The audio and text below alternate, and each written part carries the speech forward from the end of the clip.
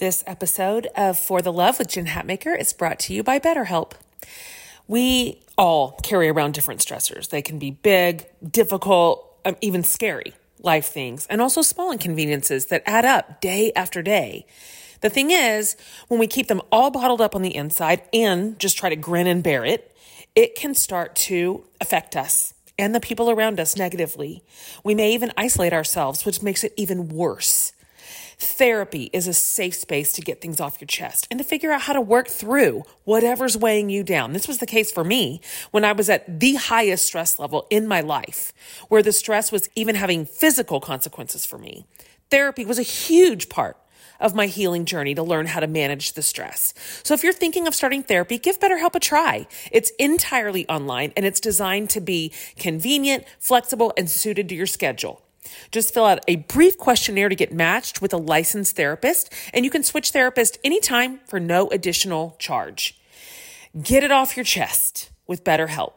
Visit betterhelp.com/forthelove today and get 10% off your first month. That's BetterHelp, HELP.com/forthelove. You guys, how important is sleep temperature? It's everything to me. And this is where Chili Pad by Sleep Me comes in. Its mission is to elevate the quality of human life through cool sleep. The Chili Pad bed cooling system is your new bedtime solution. It lets you customize your sleeping environment to your optimal temperature, ensuring you fall asleep, stay asleep, and wake up refreshed. Chili Pad works with your existing mattress. It's a water-based mattress topper that continuously controls your bed temperature from 55 to 115 degrees. It's designed for 1 or 2 sleepers. So if your partner likes to sleep at a different temperature, or you only need it for one side of the bed, it still works.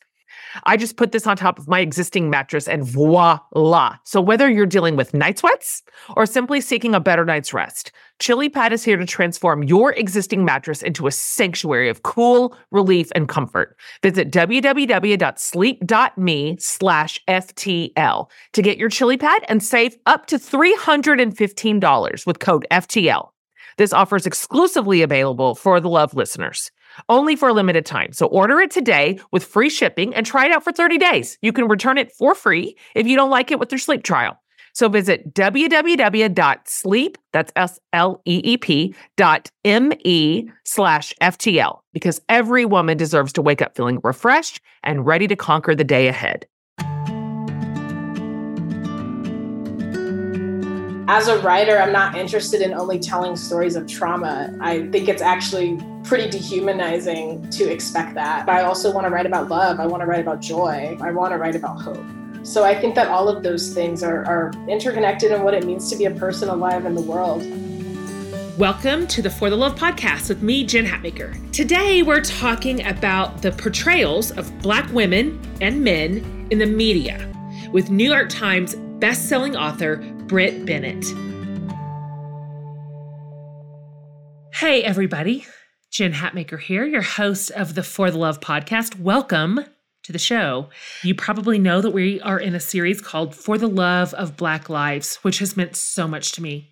The caliber of women that we've had on the show these last few weeks has just been beyond extraordinary and more than we deserve. It's been my real honor to join this national dialogue right now on racial inequality and the reckoning that we are facing. So this week, we are talking about the way our media portrays Black Americans, how that shapes the way that we treat Black stories and Black lives, the way that our storytellers choose to show people on screens, big and small, or in the pages of our books. It has ripple effects, you guys, like especially for people whose stories are not traditionally centered. The stories we choose to tell, the stories we choose to fund, and then how we tell those stories speaks volumes about who our culture values and the dignity and worth our culture ascribes, right? The question here is, are we seeing a true portrayal of Black lives in the news we watch or read, the movies, TV, books we consume? Many would contend that we are not. And that misrepresentation of story might be shaping the way we view one another. So can you imagine for your own life, not being able to see yourself in the stories that are put out in the world about you, right? As a writer, I can tell you that I've had a lot of time to think about how important it is to see your story reflected in the world realistically. And so let me tell you, to see yourself in a story of beauty and nuance and struggle and triumph. This is what it means to have a voice. This is human. This is what happens when your thoughts and feelings and hopes and potential are reflected correctly back on you from the screen and the page. Because then you begin to think, maybe I'm not alone, or I can do this, or my life does matter. Because there it is right in front of you. Like my friend Joe Saxton says, you can't be what you can't see. So today, we're going to talk about Black stories in our world with a writer I promise you are going to be hearing from for decades. Decades. She just turned 30. Like, we are catching her as her star is on the rise. Today, we have Brit Bennett on the show. She was born and raised in Southern California, now lives in New York City. She is an honoree of the National Book Foundation's 5 Under 35. She's written 2 novels. One is called The Mothers, and her latest is called The Vanishing Half, which we talk about, a fascinating premise, which was an instant #1 New York Times bestseller and has been talked about all summer since it came out. Brit is also a brilliant essayist, and her writing has been featured in The New Yorker, The New York Times Magazine, Paris Review, Jezebel, all over the place. She is someone I'm going to keep watching and reading because she's not just an incredible writer's writer, she's a thinker that we need in our world. We are lucky to have her, and we are beyond lucky to have her on the show today.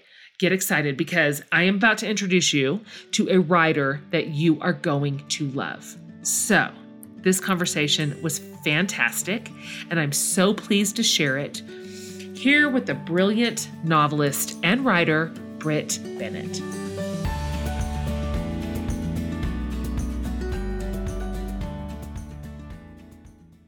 Okay, Brit, welcome to the For the Love podcast. I am delighted to meet you, really. Thank you. Thanks for having me. It's great to meet you too. Same. Okay, look. So I have filled in our listeners with a little bit about your background, your writing credits, which are like, whatever, man, just like mind-blowing and impressive.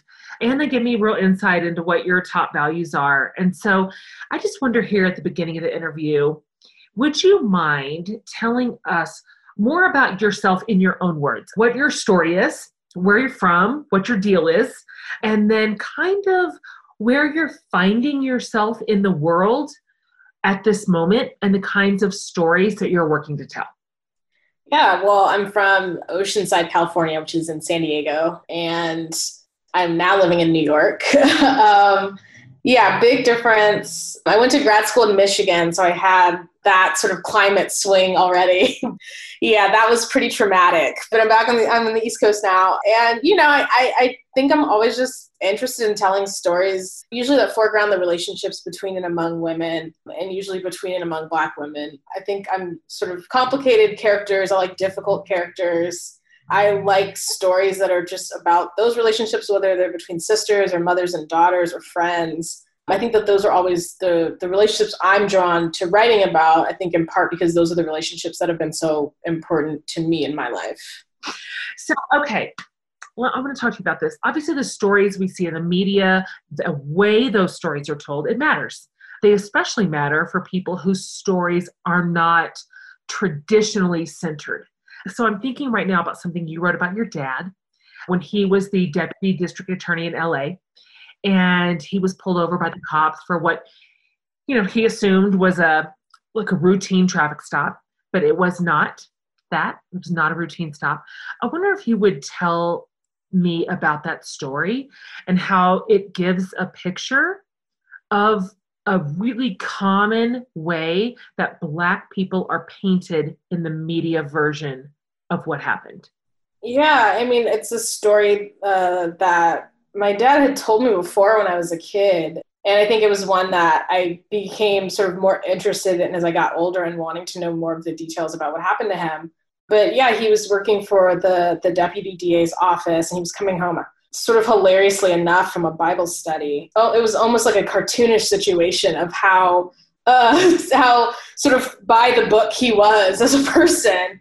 And he was pulled over. They were looking for some other suspect, and they pulled him over and held a gun to his head. And I think it was recently when I asked him, like, well, what was actually going through your mind at that time? And he just said, I was so stunned. I just couldn't move. And I think that that's really what saved my life, is that I was so stunned that I could not actually react. And I think it was something about sort of talking to him about that story, which happened to him when he was, probably around my age, in his late 20s, and sort of asking him about that and sort of reevaluating that anecdote in light of the conversations that are happening now about police violence, that became really interesting to me.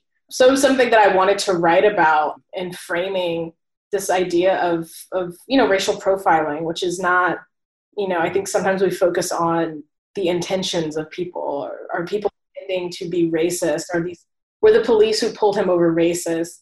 It doesn't matter really. It's the fact that they saw him and they made an assumption. They made sort of the snap judgment, and then afterwards there was no recourse. He told me recently he filed a complaint with the city, and the city denied his complaint. And my dad was working for the DA's office. So the fact that this is something that was, so traumatic and violent and potentially could have led to the end of his life and to my life not existing, is something that I thought about a lot when I was writing that essay.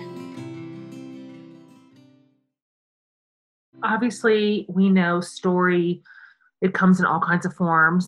You have made me think about this. One form of story that maybe a lot of people don't think of immediately is in the toys, right? We give our kids and dolls, action figures, etc.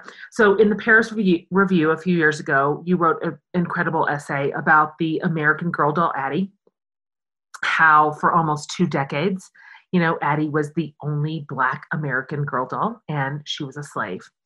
I wonder if you could talk a little bit more about that entire construct, a little bit more about that particular story, how that impacted you, while you were young, and then ultimately what you wrote about it, what your assessment of that was. Yeah, that essay really came from when I was studying abroad. We were all just up one night talking about American Girl dolls. And I just remember having a white friend who said that she'd always wanted to have an Addie doll, but she felt like she could not have that doll because the doll was an enslaved person. And it would be wrong for her as a white child to own that doll. And I just laughed because I had never thought about that. And then sort of I started to kind of take that step back and start to think about what it meant for me to own this doll. And that was part of the essay was that interrogation. I think that I always say that I don't have answers when I'm writing. I only have questions. And I think that essay is just full of questions because there's, this discomfort that I had when thinking about it, the idea that I received this doll when I was young enough to believe that Santa brought her to me, but simultaneously old enough to understand the horrors of slavery and learn about them. And there was something uncomfortable about that. But then at the same time, when I was talking to my mom about it, she was just like, well, I didn't even think about that. I just thought it was a really beautiful doll and I wanted you to have it. And I started to think about the fact that my mother had never owned a beautiful black doll when she was a child because they didn't make them, that they could, that she could access. So it was all a really sort of complicated question that I was trying to untangle as I was thinking about this American Girl doll and just the complications of Black American childhood and the notions that we have of innocence and how we don't think of Black American children as innocent. That Black American children can handle this at this age, but at the same time, there is something, I don't know, maybe something necessary in learning those sort of harsh histories that, or is there? Those are all the questions that I was writing towards in this essay. And as you can see, I still think that they're very thorny and complicated, and I haven't sort of, figured out exactly how I feel about it. But to me, that was, I think, my favorite thing that I've written as far as nonfiction, because it was really fun to do the research into the connection between race and toys and dolls, which is a really interesting and strange connection. And also because it is such a complicated question of what did it mean for me to receive this toy that I thought about uncritically for however many years of my life, until one night I was up late in the UK with a bunch of friends talking about it. So I enjoyed writing that essay, but I think that it was me trying to untangle a bunch of questions about innocence and race. I wonder if you could talk for just a minute longer about something you just said, that when you said, maybe we have a hard time perceiving Black children as innocent. Can you talk a minute more about that? Yeah, I mean, part of what I was talking about in the essay was the idea that, childhood is considered this protected class, right? We understand that children do not have as much knowledge. They don't have as much wisdom. They're not held responsible for the choices that they make. We understand that, or at least we believe them to be fundamentally more innocent than adults. But that's not the case in the same way with Black American children or Black children. And part of what I talked about was, Tamir Rice, who's a child who was 12 years old, who was holding a toy gun and was shot immediately before the police cruiser even came to a stop, even though the police were warned by the dispatcher that he was probably a child sitting on a park swing holding a toy gun. And I was just reading about a kid who had the cops called on him for playing with the toy gun during his Zoom class. And the school did not alert his parents. They called the police, and the police arrived at this child's house for playing with the toy gun. So the idea of who is afforded that assumption of innocence, who is afforded that protection of innocence that we are generally afford children, or we generally try to afford children, the fact that Black children are denied that. To me, there was something in that there's something in that about the idea of this doll with this really traumatic backstory being offered to Black children. And at that time, the only doll that was offered to Black children. There was something about that question in that. And also, what did it mean for the Black adults in my life to give me this child or give me this doll? What did that mean about, how innocent they perceived me to be, or if they knew that I would not be afforded that innocence, and this was sort of an act of protection. So it's a thorny question, and it's one that I continue to kind of think about. But those are the types of essays that I really love writing when I don't know how I feel about something, and writing it is me trying to figure it out. That's good. I want to parlay that forward because I think about Addie. I think about everything you just said. I think about the burden that Black storytellers encounter for their generation and those that come after them, because it is upon you to tell these beautiful and innocent children. It's like both about the suffering that their people, their family members have endured for hundreds of years. But of course, if the story stopped there, it would just be tragic, but it didn't, of course. So then there's these other stories of renewal and redemption and flourishing and innovation of Black men and women, of course. But those stories are not always elevated to the top of our cultural vernacular, of course. Dr. Mae Jameson said it well. She said, never be limited by other people's limited imaginations. So you're a storyteller. How do you elevate Black stories that truly inspire and are also still reflective of the Black experience? And why does it both matter? Like, why do you have to hold both of those, one in each hand? I mean, that's a tough question. I think as far as, my life, before I was a writer, I was a reader. And I think about the stories that I read that really impressed upon me in a lot of different ways. And some of them were things like those Addie books that were, there were some brutal realities related in those books. I remember her brother, I think, loses his arm in the war, and then she loses, I forgot which of the family members, like the family is never reunited, at least for what I remember. I haven't read this book in a while, but I don't remember this big happy ending of, Addie escapes to the north and then her family is reunited. There was always that, there was a sense of really deep discomfort reading those books. And at the same time, there were those moments of triumph when she does get to Philadelphia and she does, learn how to read and she does go to school, and all those things were interconnected in that way. So, I think that as a writer, I'm not interested in only telling stories of trauma. And I think it's actually pretty dehumanizing to expect that. I think that read on what it means to be Black or marginalized in any way is actually really dehumanizing. And, I'm interested in telling stories of people who struggle because we all struggle. And that's what makes stories, it's human. And that's what makes stories interesting, is to see somebody struggle. But at the same time, I also want to write about love. I want to write about joy. I want to write about hope. So I think that all of those things are interconnected in what it means to be a person alive in the world. And those are things that draw me to books as a reader, and things that draw me to the types of stories that I want to write. That's good. That makes me think of this, something you wrote. You said this: a stereotype does not have complex individual motivations. I'm going to talk about that a little bit. Do you feel like, what's your perspective here? Do you feel like the stories that we see largely about Black women or men or children largely fall into stereotype? And why does portraying someone's motivation matter so much here? I'm curious what you think. What do you see out there in the world right now in terms of portrayal? Yeah, I mean, I don't know. It's tough. I think as a writer, I'm interested in motivation because that's what makes a character who they are. It's not just what choices a character makes, it's also why they make those choices. And those are all the things that are really interesting about all of the characters that we all love, is thinking about that.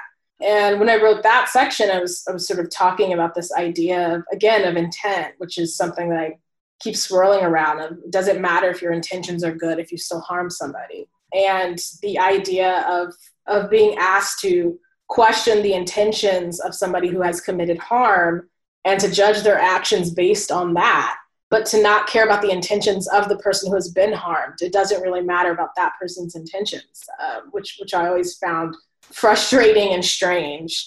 So, I think as far as, I guess our larger landscape, I mean, it's tough. I think that, there certainly are some sort of limitations to what types of stories are out there. But I also think that we're alive at a really exciting time where we have things like, shows like Insecure or, Michaela Cole's show, I May Destroy You, which is brilliant. And then we have writers like Ya Jesse or Angela Flournoy or Tiari Jones. I mean, the people that we have, Jesmyn Ward, we have so many people telling so many really exciting and complicated stories. So I do think that there can be ways in which there are, types of characters or types of stories that people are familiar with and that they think sell, that they think make money. There can be those ways in which I think our culture, props those up.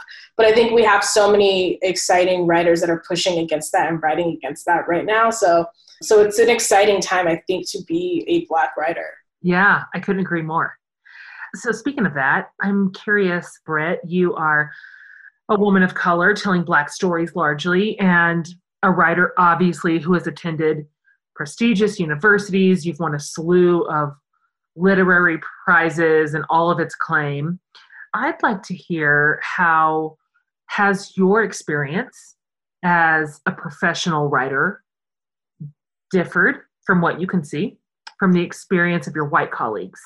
I would like to hear if you'd be willing to share what obstacles or even traumas or microaggressions you have faced that they obviously don't have to. I mean, it's hard to say. I think that in a lot of ways I've been really fortunate that, my publisher has been, backing me. They, bet on me from day one when I was 24 years old and sold my book. Incredible. And that's absurd. I mean, it is. And there's honestly no reason why they should have backed me at that time. I'm just like, I was, truly a child coming out of grad school, and they threw their weight behind me. So I've had a lot of support in that way, but that's not necessarily the experience of a lot of other writers, that I'm talking about. A lot of, I think like Tiari Jones will talk about how An American Marriage was really sort of her breakthrough book, very deeply into her career. And there was a lot of conversation earlier this year. Publishing paid me. We found out some really harrowing details about how little publishers have been willing to invest in their Black writers And, the amount that you're investing in a writer that's going to dictate how their books perform. And then when their books underperform, then that gives you more license to continue to not pay them. It's just this perpetuating cycle, and I think for me, a lot of it has been, it's hard to say what your experience is like compared to someone else, but I think a really eye-opening moment for me was just, I was doing this event with Roxane Gay and George Saunders, and I just was paying attention to the panel to see the types of questions that George Saunders received versus the types of questions that Roxane and I received. And I don't know that I had ever really noticed it in that way, but just all the questions he received were about writing. They were about craft. They were about storytelling. They were about the thing that he has studied and honed throughout his career. And all the questions that she and I received were about identity. And it was this, she said this thing about, how women are thought to, I'm paraphrasing horribly, but the idea that women are only believed to be experts about ourselves. And I think that that's true of any marginalized person. The idea that you can only be an expert about your experience, and anything beyond that is just sort of beyond your kind of area of knowledge or expertise, versus somebody like George Saunders, who is rightly acknowledged as an expert on writing, and his thoughts on that are sought appropriately. So it was moments like that I saw, oh, this is what it's like to be like a white guy on a book tour, and people want to ask you about how you write, versus, some of the questions Roxane and I got were just like, what's it like being a Black woman right now? And it had nothing to do with our books. So I think there are moments like that of realizing, interacting with people and realizing that for some readers, you kind of are, some readers see you as a Black person that they know almost. There's a weird familiarity that people have, and they just want to ask you all of the questions that they've always wanted to ask a Black person. And it has nothing to do with your book. So there are moments like that I think are frustrating moments of sort of navigating, I guess, the world of publishing as a Black writer. That being said, like I said, I feel fortunate that I've mostly dealt with microaggressions, that I've had the support of my publisher, that they have been conscientious of what types of opportunities to send my way and what types of ones to shield me from, because we know sort of what those environments might bring. Right. You're keeping some pretty good company up there on that panel. Yeah, it was crazy that I was invited to be on that panel.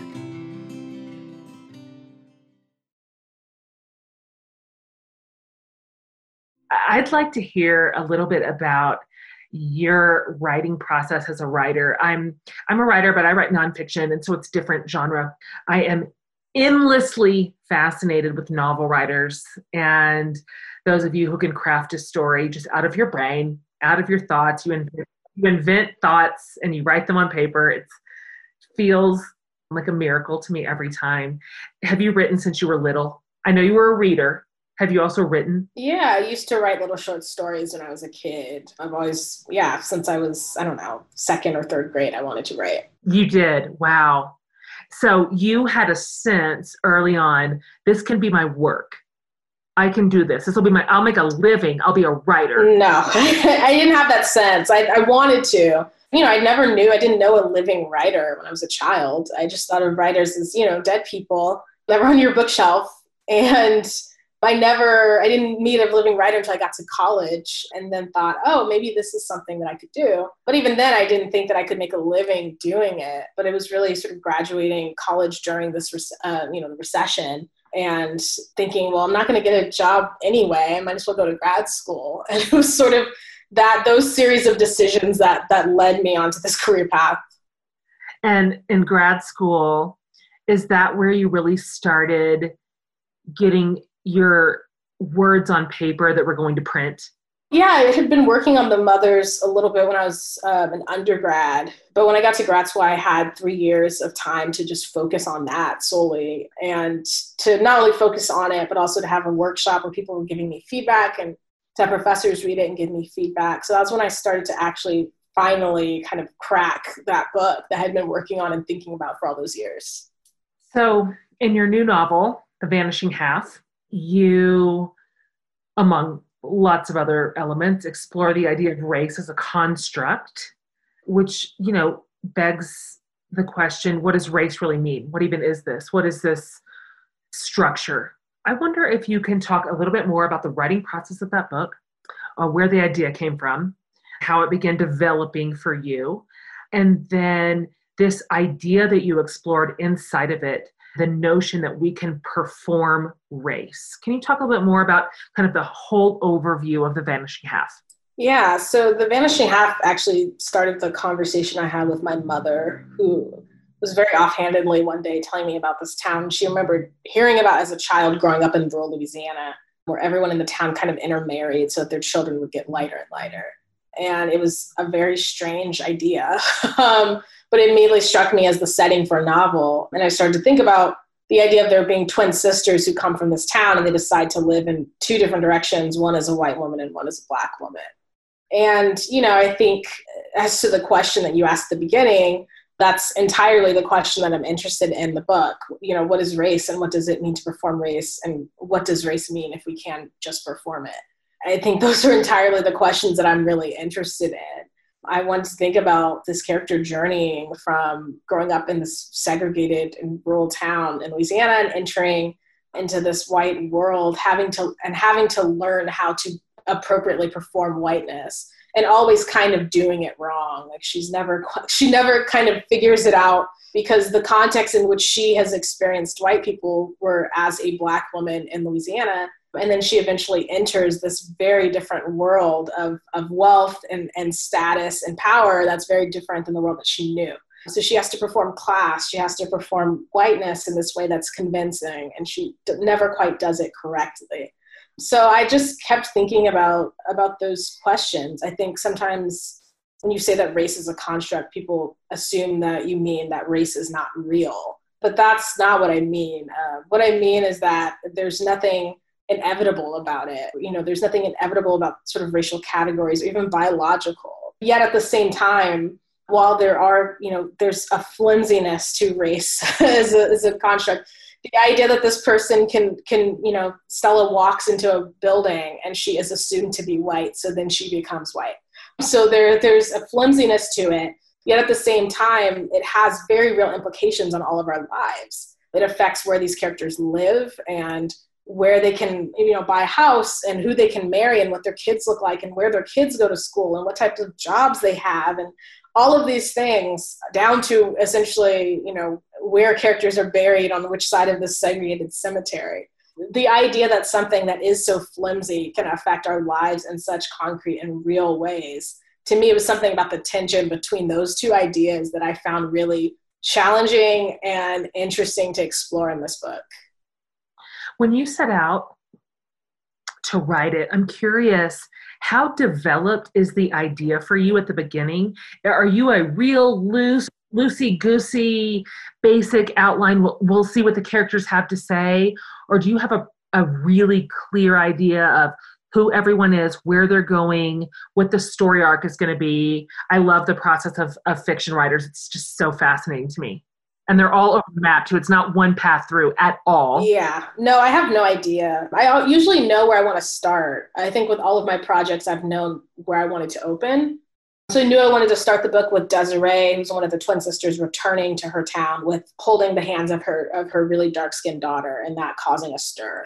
I knew I wanted to start there. I had no idea where I was going to end up. I had no idea what was going to happen to Stella, if we were going to find out, when we were going to find out.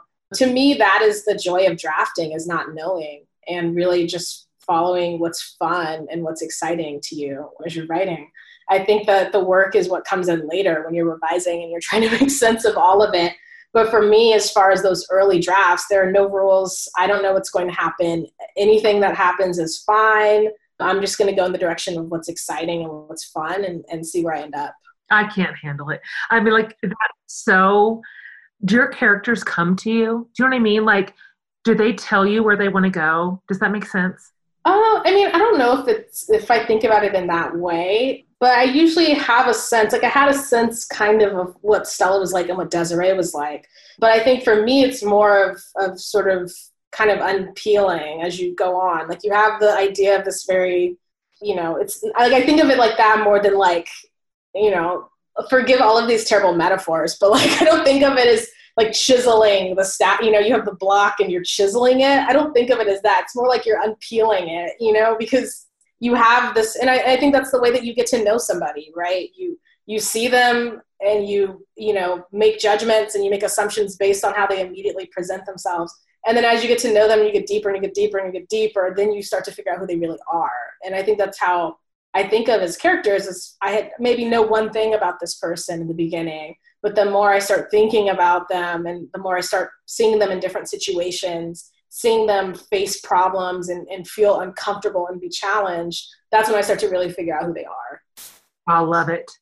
When you were writing The Vanishing Half, was there ever a moment or an experience or reaction, anything that even took you by surprise?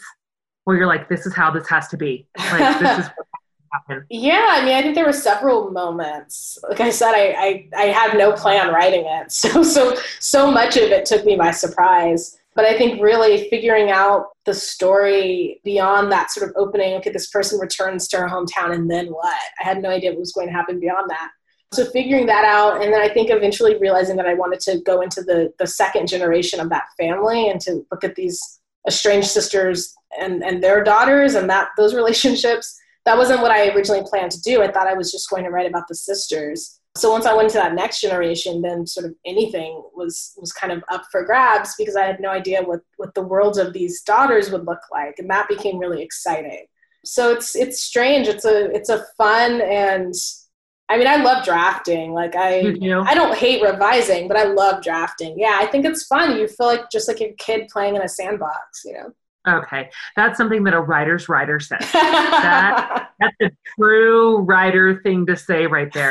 How long did it take you? Like from kind of you put your fingers on the keyboard and you type the first sort of bit of it to the last draft? It took, I think, about 4 years. Yeah, dang.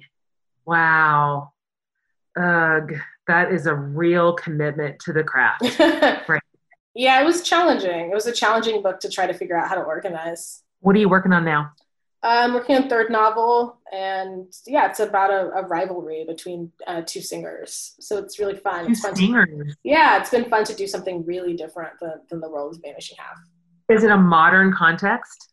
No, there's sort of backstory. There's kind of a present storyline, but also there's backstory. So the bulk of it, the singers were really famous in the 60s and 70s mostly. Yeah. So that's the bulk of the story. But it's been really fun. I've never written anything about music. I don't play any, I have no musical talent. I just appreciate it. So It's fun to write about these musical careers that do not exist. So does that mean you had to do your fair share of research?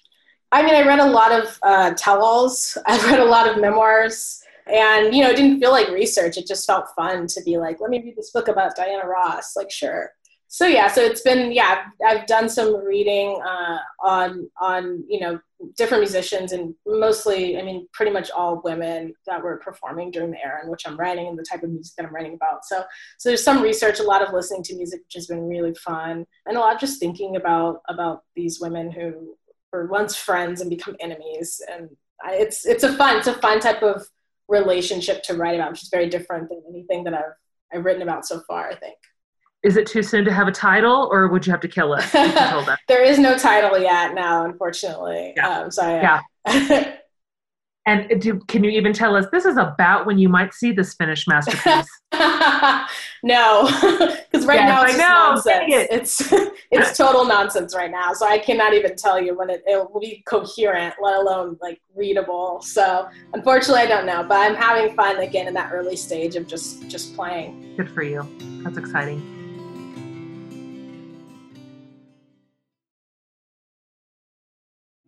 Okay, I want to wrap it up here with you. These are some questions that we're actually asking everybody in this series. And so here's the first one. And obviously this could be you could have a ton of answers here. So just whittle it down however you want. For you, who have been some of your greatest role models? Oh, interesting. I guess, my parents. I think my mother was the one who gave me the love of reading. She's the reader in the family. So my mother is hugely influential to me in that way as far as my entire career and sort of everything in my world that's based on books. But I think my father also has taught me so much, and he's kind of where I get more of my analytical side from.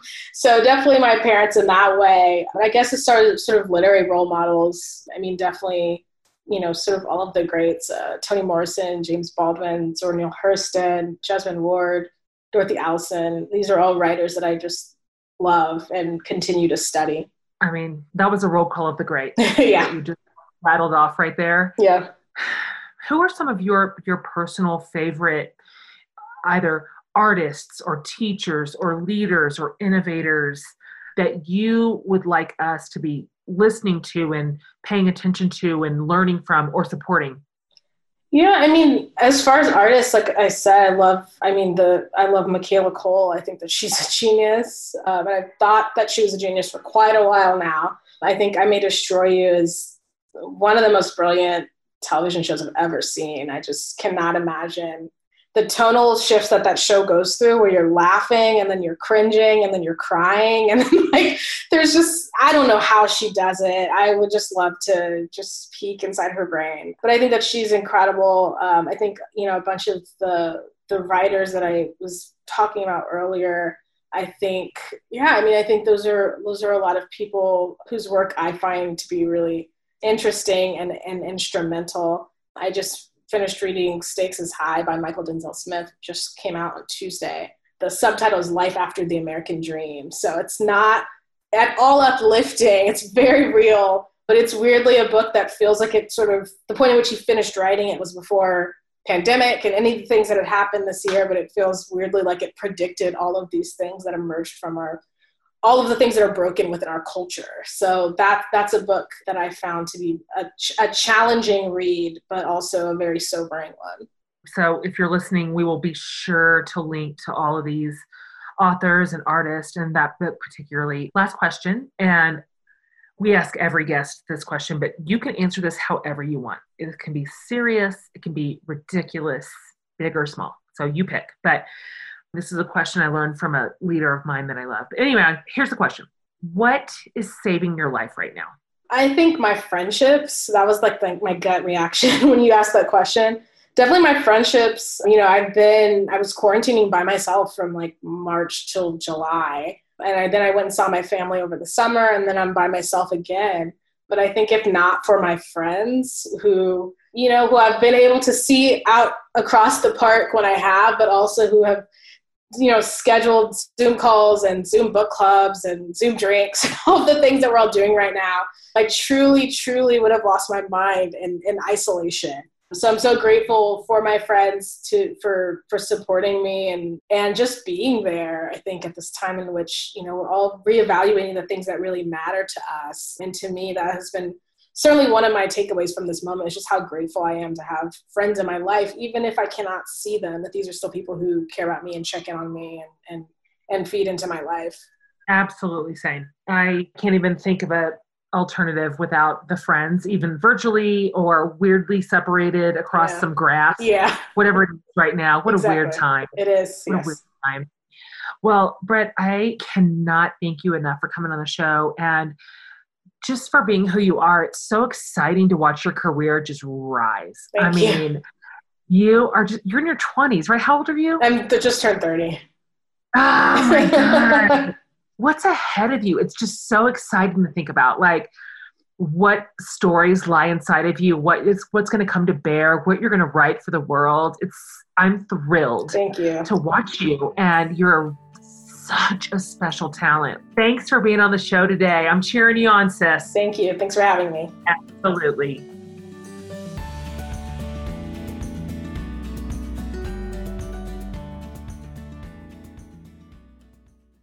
Okay, everybody.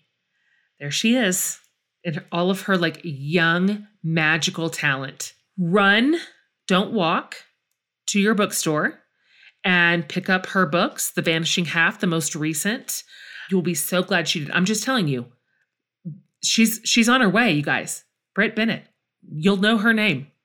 Such a special talent and gift to the world, and important stories to consume and to purchase, right? That matters. Our buying dollars.